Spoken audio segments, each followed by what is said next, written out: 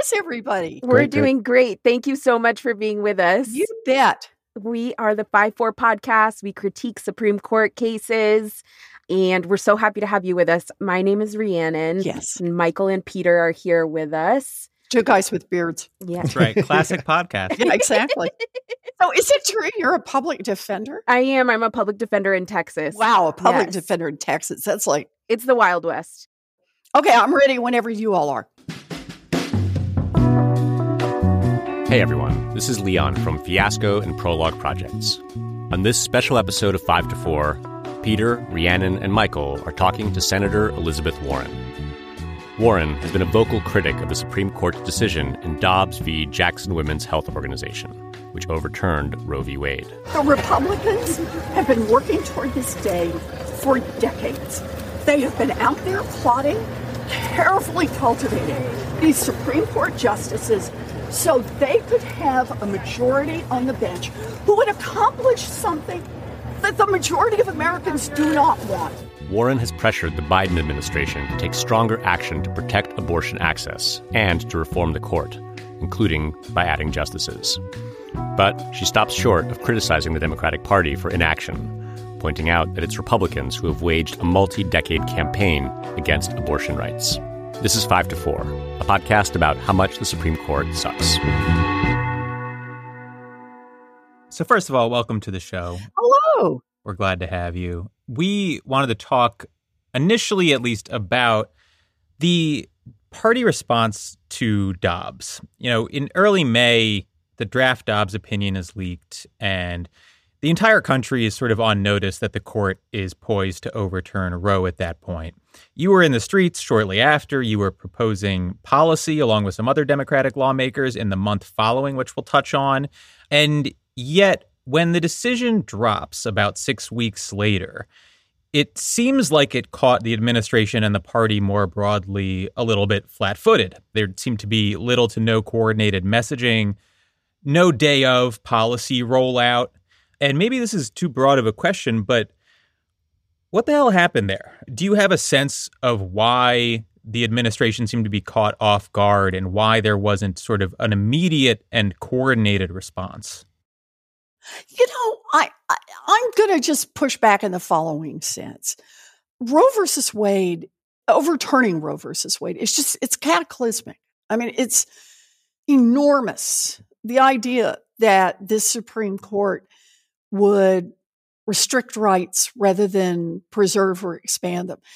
The idea that they would do so in an opinion that is so, I don't want you to lose your license here, so I'm not going to use the word, but it, just kind of, not even try to persuade.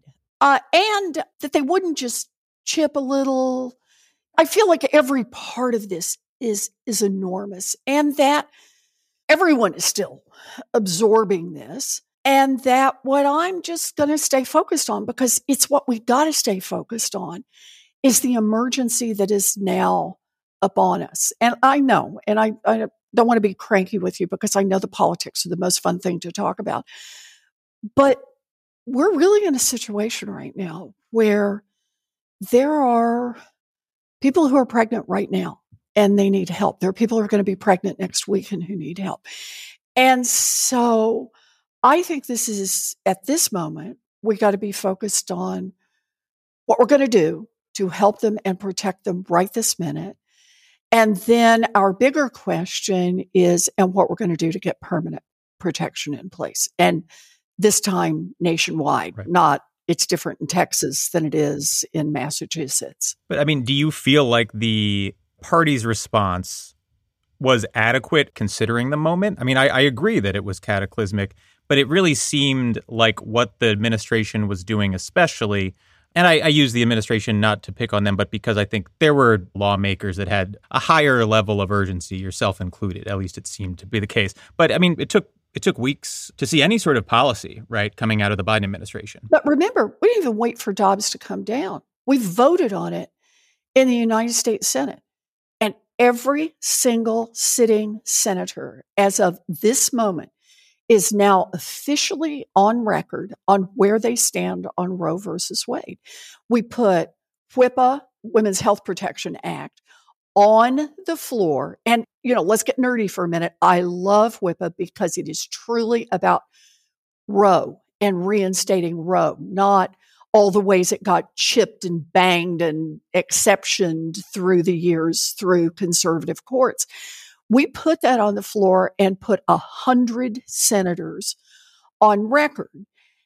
And let's just remember, every single Republican voted against it. Every single one of them. And one Democrat, yep. But I want to talk about 50 Republicans who put us in this hole. And I want to talk about 50 Republicans. If you want to talk about how we got here, I want to talk about all the Republicans who helped get those last 3 Supreme Court seats and all the ones who helped get the Supreme Court seats before then that put a pro-corporate, socially extremist group of judges on the court that has driven this court out to the far edge. So I'm just going to keep driving what I think are the central points here. The central points are what we need to do going forward. But the other one is where we need to cast blame. And we need to cast blame on the folks who really made this happen. Yeah. And it's not the Democrats, it's the Republicans. I don't disagree that that's where the blame lies, but I do think there's a question from our perspective, for example, of where it's useful to direct your energy, right? Oh, I agree with you.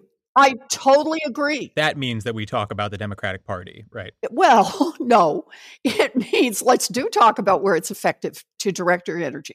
First place it's effective is what are the things we can do right now through executive action? And sign me up for that conversation. I'm ready to go. As you know, I have written op-eds. I've been on now 2 letters to the president, lining up all the things that I think that the administration can do on its own without Congress. But the second part of what we can do on our own is we can hold every one of those Republicans accountable. 1/3 of them in the Senate will be up for re-election this year. All of them in the House will be up for re-election this year. We have a chance not only to hold on to the Senate, but actually to expand our lead in the Senate. 2 senators. We get 2 anti-filibuster, pro-choice senators. And all of a sudden, the whole world looks different because if we can hang on to the House and do that in the Senate, we can make Roe the law everywhere. Texas, Massachusetts, Alabama, Illinois, we can make it the law everywhere, and we can make it strongly the law. That is, get rid of a lot of the craziness that got built in over the last few years. And I think that's something worth getting out there and fighting for, and that we truly are within months of being able to make that change. Senator, do you have a sense of which seats you think the Democrats could pick up? Yes. So first, we've got to hold on to the 50 we've got. Sure. Right? That's critical, but we're looking good. The places I'm most excited about right now, Pennsylvania and Wisconsin. Pennsylvania, John Fetterman, he has already gone on record about where he stands on the filibuster. He's very much a supporter of Roe. Same thing for Mandela Barnes in Wisconsin. He would be a very strong partner.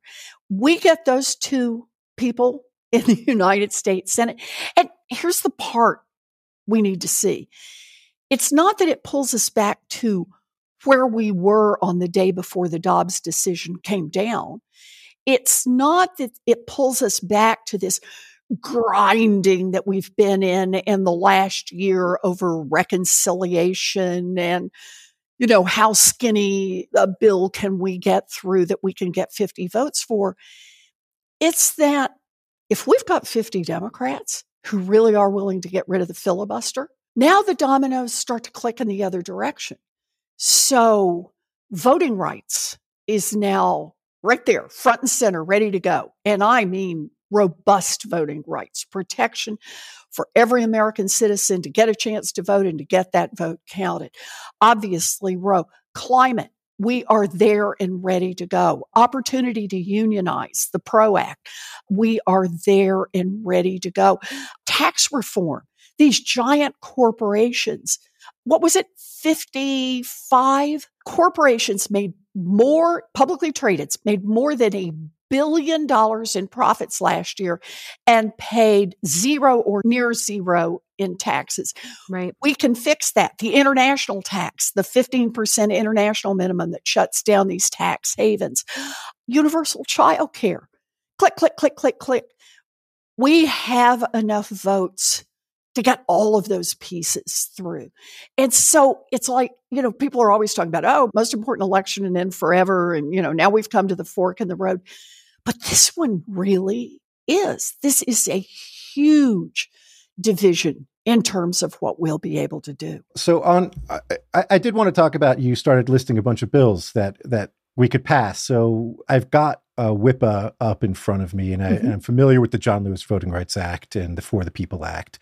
I would say I have some concerns with them. Like, one of the reasons we're here is because Texas and Mississippi ignored Roe v. Wade and Casey when they were law. Why should we expect them to respect the We the People Act and not just say that this is unconstitutional? Congress doesn't have the power to tell us what to do here, and keep going with their restrictive regimes. Well, let's do it on WIPA. To start, it's one thing to say with Roe, this is all court-developed, court-created. The court has given us the language. The court has shown that the language, shall we say, is somewhat malleable in terms of its particular application. Mm-hmm. Now we have the opportunity to come back and do it by statute. Will somebody sue and say you can't do this at the federal level? Of course they will. Somebody will sue. I mean, come on. We're all lawyers here. Let's be frank. But even this Supreme Court will recognize the places where Congress has the power to act. Mitch McConnell has already assumed that he can act because he said he will ban abortions, right? Or he will consider banning abortions all over the country. So has Pence has said that, this is what he'll do. We've now got a bunch of congressmen who've said that they will do this. So I don't think anyone's saying Congress isn't in the game. I think what they're saying is that Congress has not been in the game. And when the courts have created the language, the power, they have obviously permitted the states to move in a direction I think is wrong, put it that way. But I think you're actually raising a bigger point, and that is the importance of getting Congress back in the game. The EPA decision, for example, in which the court does not say Congress can't do this. As I read the opinion, the court says Congress didn't do this. Mm-hmm. And we think if it's going to be that important, Congress should weigh in. Well, okay, give me 52 senators and a teeny tiny majority in the House, but give me those two things, and Joe Biden's still sitting in the White House. And you know what? We can make it clear that Congress wants them to do it. All it takes is an amendment. We can just put it in.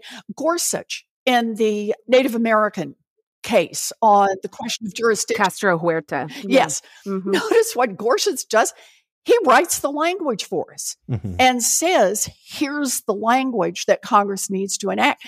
So I think part of what we've got is we recognize we can't rely on the court to protect our rights. We recognize that the court is just way outside the mainstream. This means Congress needs to clear its throat and act. And I'll use that as one of the best reasons why we need to get rid of the filibuster. Because it's one thing to have a filibuster when it is rarely used and so on. Although, let us all remember the racist roots of how the filibuster was used for so long. That's right. Mm-hmm. But it's quite another now to be able to say, Mitch McConnell just gets an automatic veto to anything that walks through. Right. That you can't get 60 votes for, which means pretty much everything.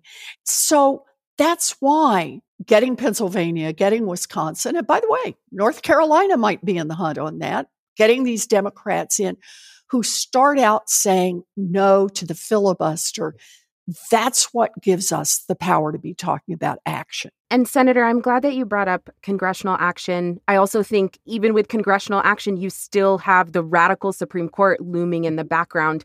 Do you think items like jurisdiction stripping, for example, should be a part of this legislation, whether WIPA or, the John Lewis Voting Rights Act, those kinds of things, or else that legislation is sort of threatened by the Supreme Court that will say this stuff is unconstitutional. I think this is something we should explore, what it would mean to start using this tool on a regular basis. I would describe it this way. I think we're going to see a lot of potentially, if the Democrats can hold on to Congress and expand their lead in the Senate enough to solve the filibuster problem. I think the next phase that we're going to watch in law is a much more dynamic interplay between Congress and the courts. And my own surmise is that John Roberts, the institutionalist, will certainly be with Kagan and Sotomayor and Ketanji Brown Jackson in terms of the court has to be more modest in its assertion of dominance and shaping the legal landscape. And the interesting question will be, how many more can you pull off to that? I understand that some of the folks on the extreme right here seem to be driven by outcome. But the question is, how much are they willing to keep stretching the court's power into these areas? It's not just the extremist outcomes. It's the process along the way. How much are they willing to do that? And that's what will play out. So what's your sense? I agree that John Roberts has institutionalist tendencies, but I do wonder how far those go when for example, he writes the majority in West Virginia v. EPA, which I thought was an aggressive opinion, right? No, I know. But remember, it was held to Congress didn't do it. He didn't say Congress can't do it. That is what he said, but I do think that Congress did do it. Look, I'm not going to defend that opinion. It's a stupid opinion. I'm not going there. But I just want to say you can still hear the echo of the institutionalism in it. Sure. And remember, he is the guy testing whether or not the Affordable Care Act could survive. That he crafts this place in the middle to keep the court out. Now, again, talk about not a really good decision. It's a terrible decision. But the point is, I thought that it reflected a kind of, the court cannot be in the business of going that far out structurally in terms of shaping the law. That was how I read it. Yeah. Now, if I'm wrong, I'm wrong. And I will still be glad then that we have a Democratic majority in the House and a Democratic majority in the Senate. And remember, we got other tools here. I'm in favor of expanding the Supreme Court. Yes. Yeah, so let's talk about that. I mean, what is your sense of the appetite for court reform of any type on the Hill? Obviously, we don't have, 50 votes for expanding the court at this point, but there does seem to be some amount of momentum building, at least sort of within political discourse.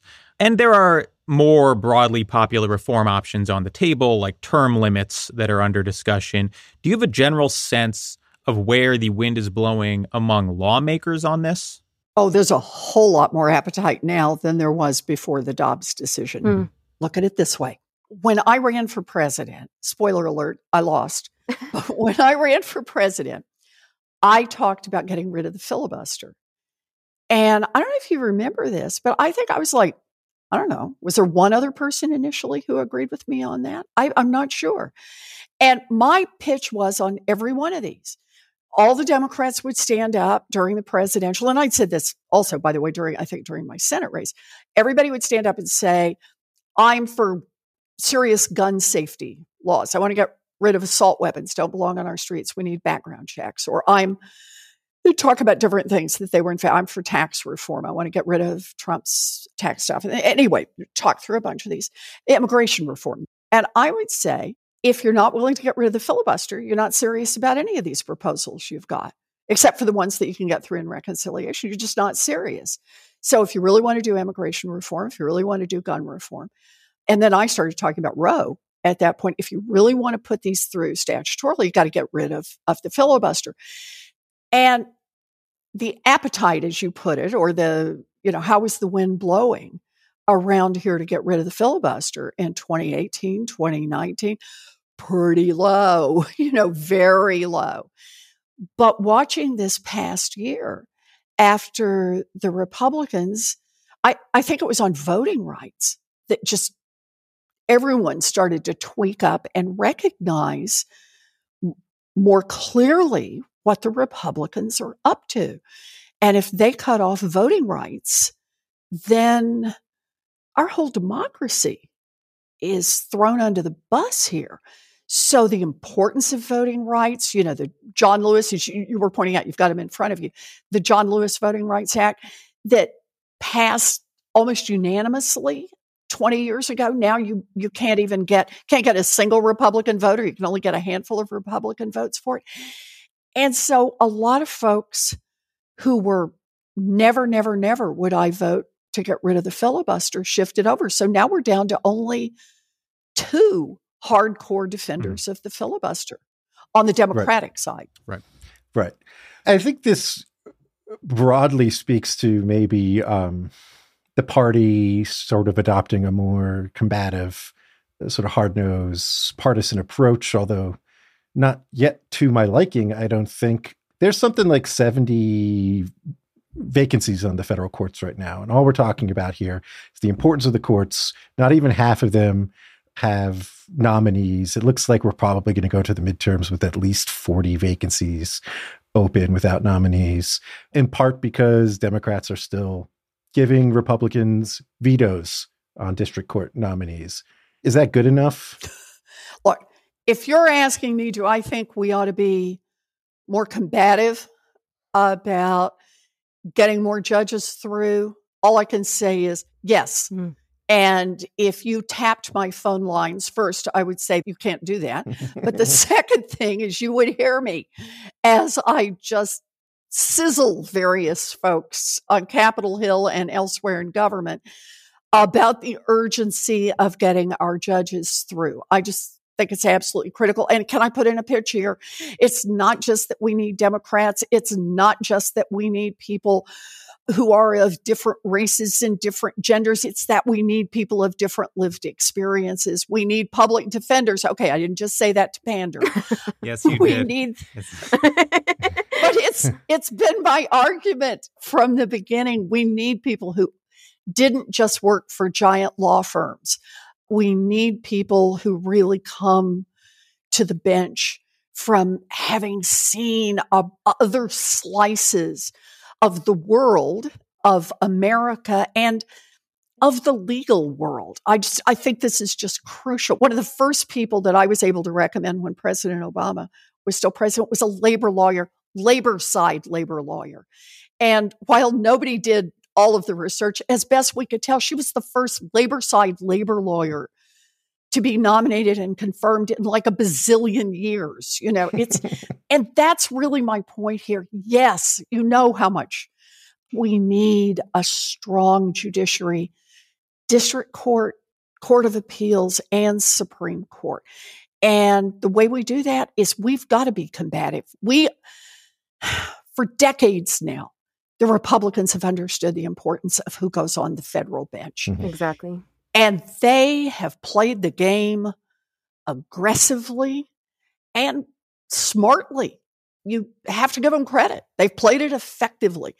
And we have just been dithering around, we Democrats, in the wrong end of the wading pool on this one. And I keep trying to pull more and more of my colleagues down to the deep end because that's where we need to be.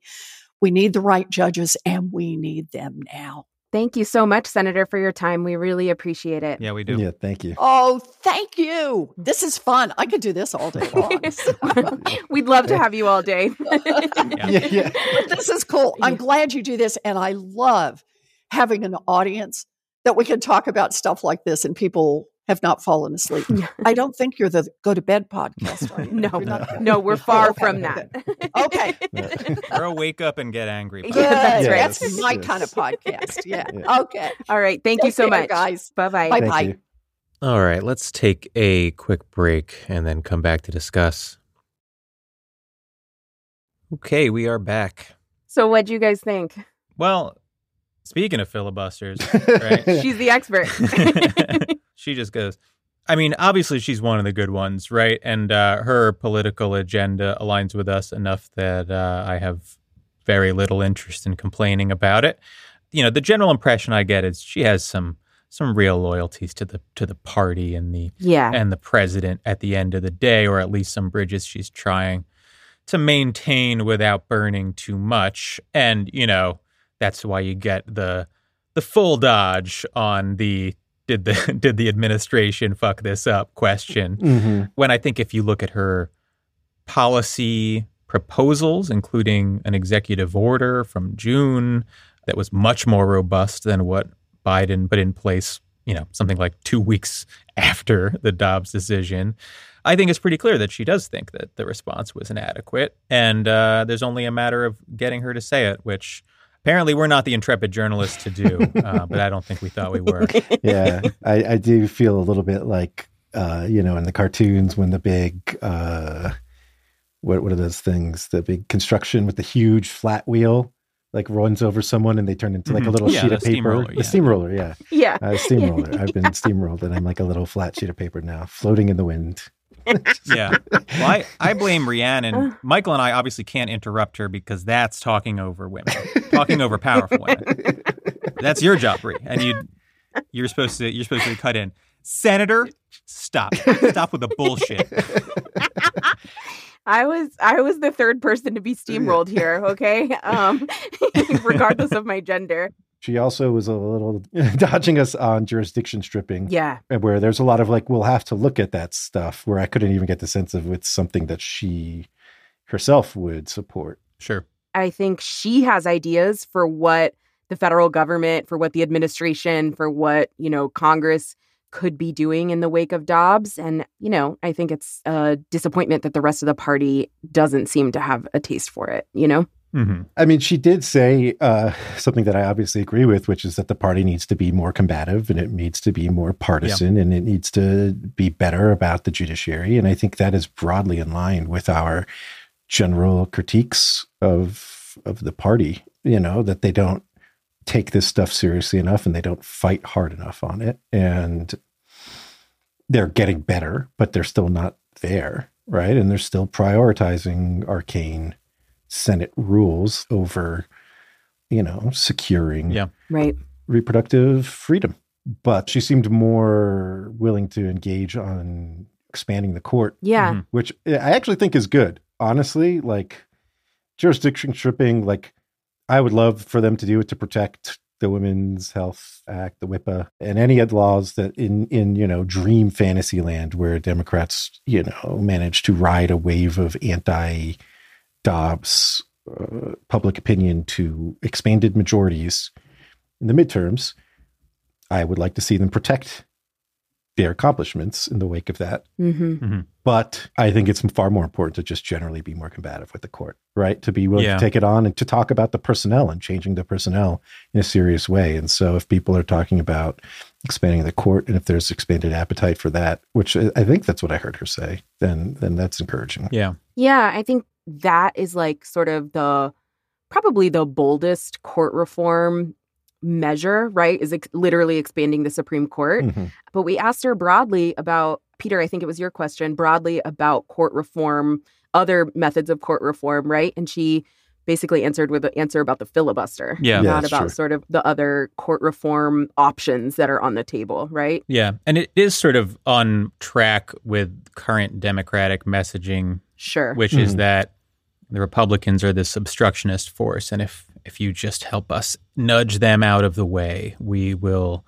deliver the utopia to you. Right. Here's our list of bills. Right. And a little bit light on here's what we're using the power that we have right now, no matter how limited it is, to fight for your rights and sort of prove that we are the people to do this, right? Yeah. That you're not placing your faith in the wrong institution here. I will say there's like a sort of a complete picture she paints that is like, she describes basically a more open dialogue between Congress and the court. Yeah. Where, okay, you say we need to act, we're acting. So the way I take it is she's saying that they're not necessarily talking about fucking around with on the edges with the court, where it's like they're going to legislate. Right. Yeah. And if the court continues to step in, then they're just going to change the personnel in the court. That's, I think, the most generous reading of her answers. Yeah. Right.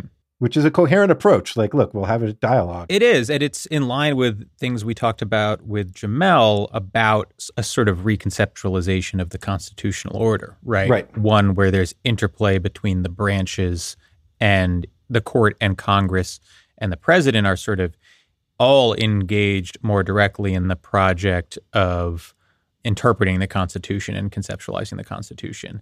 Right. On the other hand, I think that the less generous read of that is that it's an overly credulous approach to the court, that you're just walking right into a gauntlet where you're going to get swatted back and they're going to say, now what, right? Right. And why waste time on phase one, right? Why waste time on having them prove to you that they are the partisan hacks that we all know they are? Right. And kicking like the reform can down the road to a later Congress that is going to then have presidential election between now and then, and maybe a new president or maybe the same one. But like the political world and calculus will be transformed. So, and there is like, I mean, I think I've made this point on Twitter, but there's like if Bush v. Gore didn't convince mainstream Democratic leaders to take on the court, and Citizens United didn't do it, and Shelby County didn't do it, and Rucho v. Common Cause didn't do it, right? And all these awful cases we talk about, and now Dobbs doesn't do it. Yeah. I don't know. Is it really like, well, the next time is going to be the time that does it, right? I promise. Right. Next time, next election, next Supreme Court decision. It does feel like there's a little bit of that going on, but yeah. And, you know, the statement that this is, in fact, the most important election, it's like, come on. Yeah. You can't do it 2 elections in a row. Yeah. You got to split them up by at least 4 years. I mean, it was 2016. Let's be real. It was. Yeah. Like, Right. there's no. And then, like, second place, 2020, right? It's Yeah. This is like the third in the last 10 years. That's at best. I mean, we just have like the retroactive confirmation. Like Ginsburg did die, unfortunately, and was replaced. And that has like transformed the country. Like those things happened. And there's the next important election will be the one on the Democratic side, would be one that actually was a springboard to transforming the personnel on the court in a roughly analogous way in terms of shift. Yeah. Right. Otherwise, like, who are we kidding? Right. Yeah. You know, Senator Warren did say after we stopped recording that she was slowly slipping Joe Manchin the nerve agent that the Russians used on Viktor Yushchenko. So, you know, give it a few months. We'll see. Also, I think Rhiannon's probably going to get nominated for a district court judgeship, right? Is that what she implied? I feel like it. I'll take it. There was a clear line in her logic. You're a public defender. We need more public defenders on the bench. Simple enough. Enjoy being a Fifth Circuit District Court judge. The only job more depressing than being a public defender.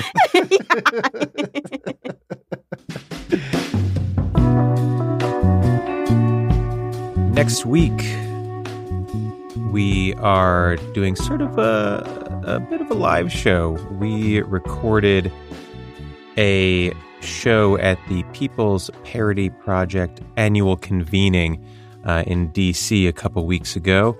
We discussed free speech, cancel culture, and the court. It was a pretty good discussion, and we'll be putting it out as a premium episode next week. Follow us on Twitter at 54pod. Subscribe to our Patreon, patreon.com/54pod. Premium and ad-free episodes, special events, access to our Slack, all sorts of benefits. See you next week. 5 to 4 is presented by Prologue Projects. Rachel Ward is our producer. Leon Nafok and Andrew Parsons provide editorial support.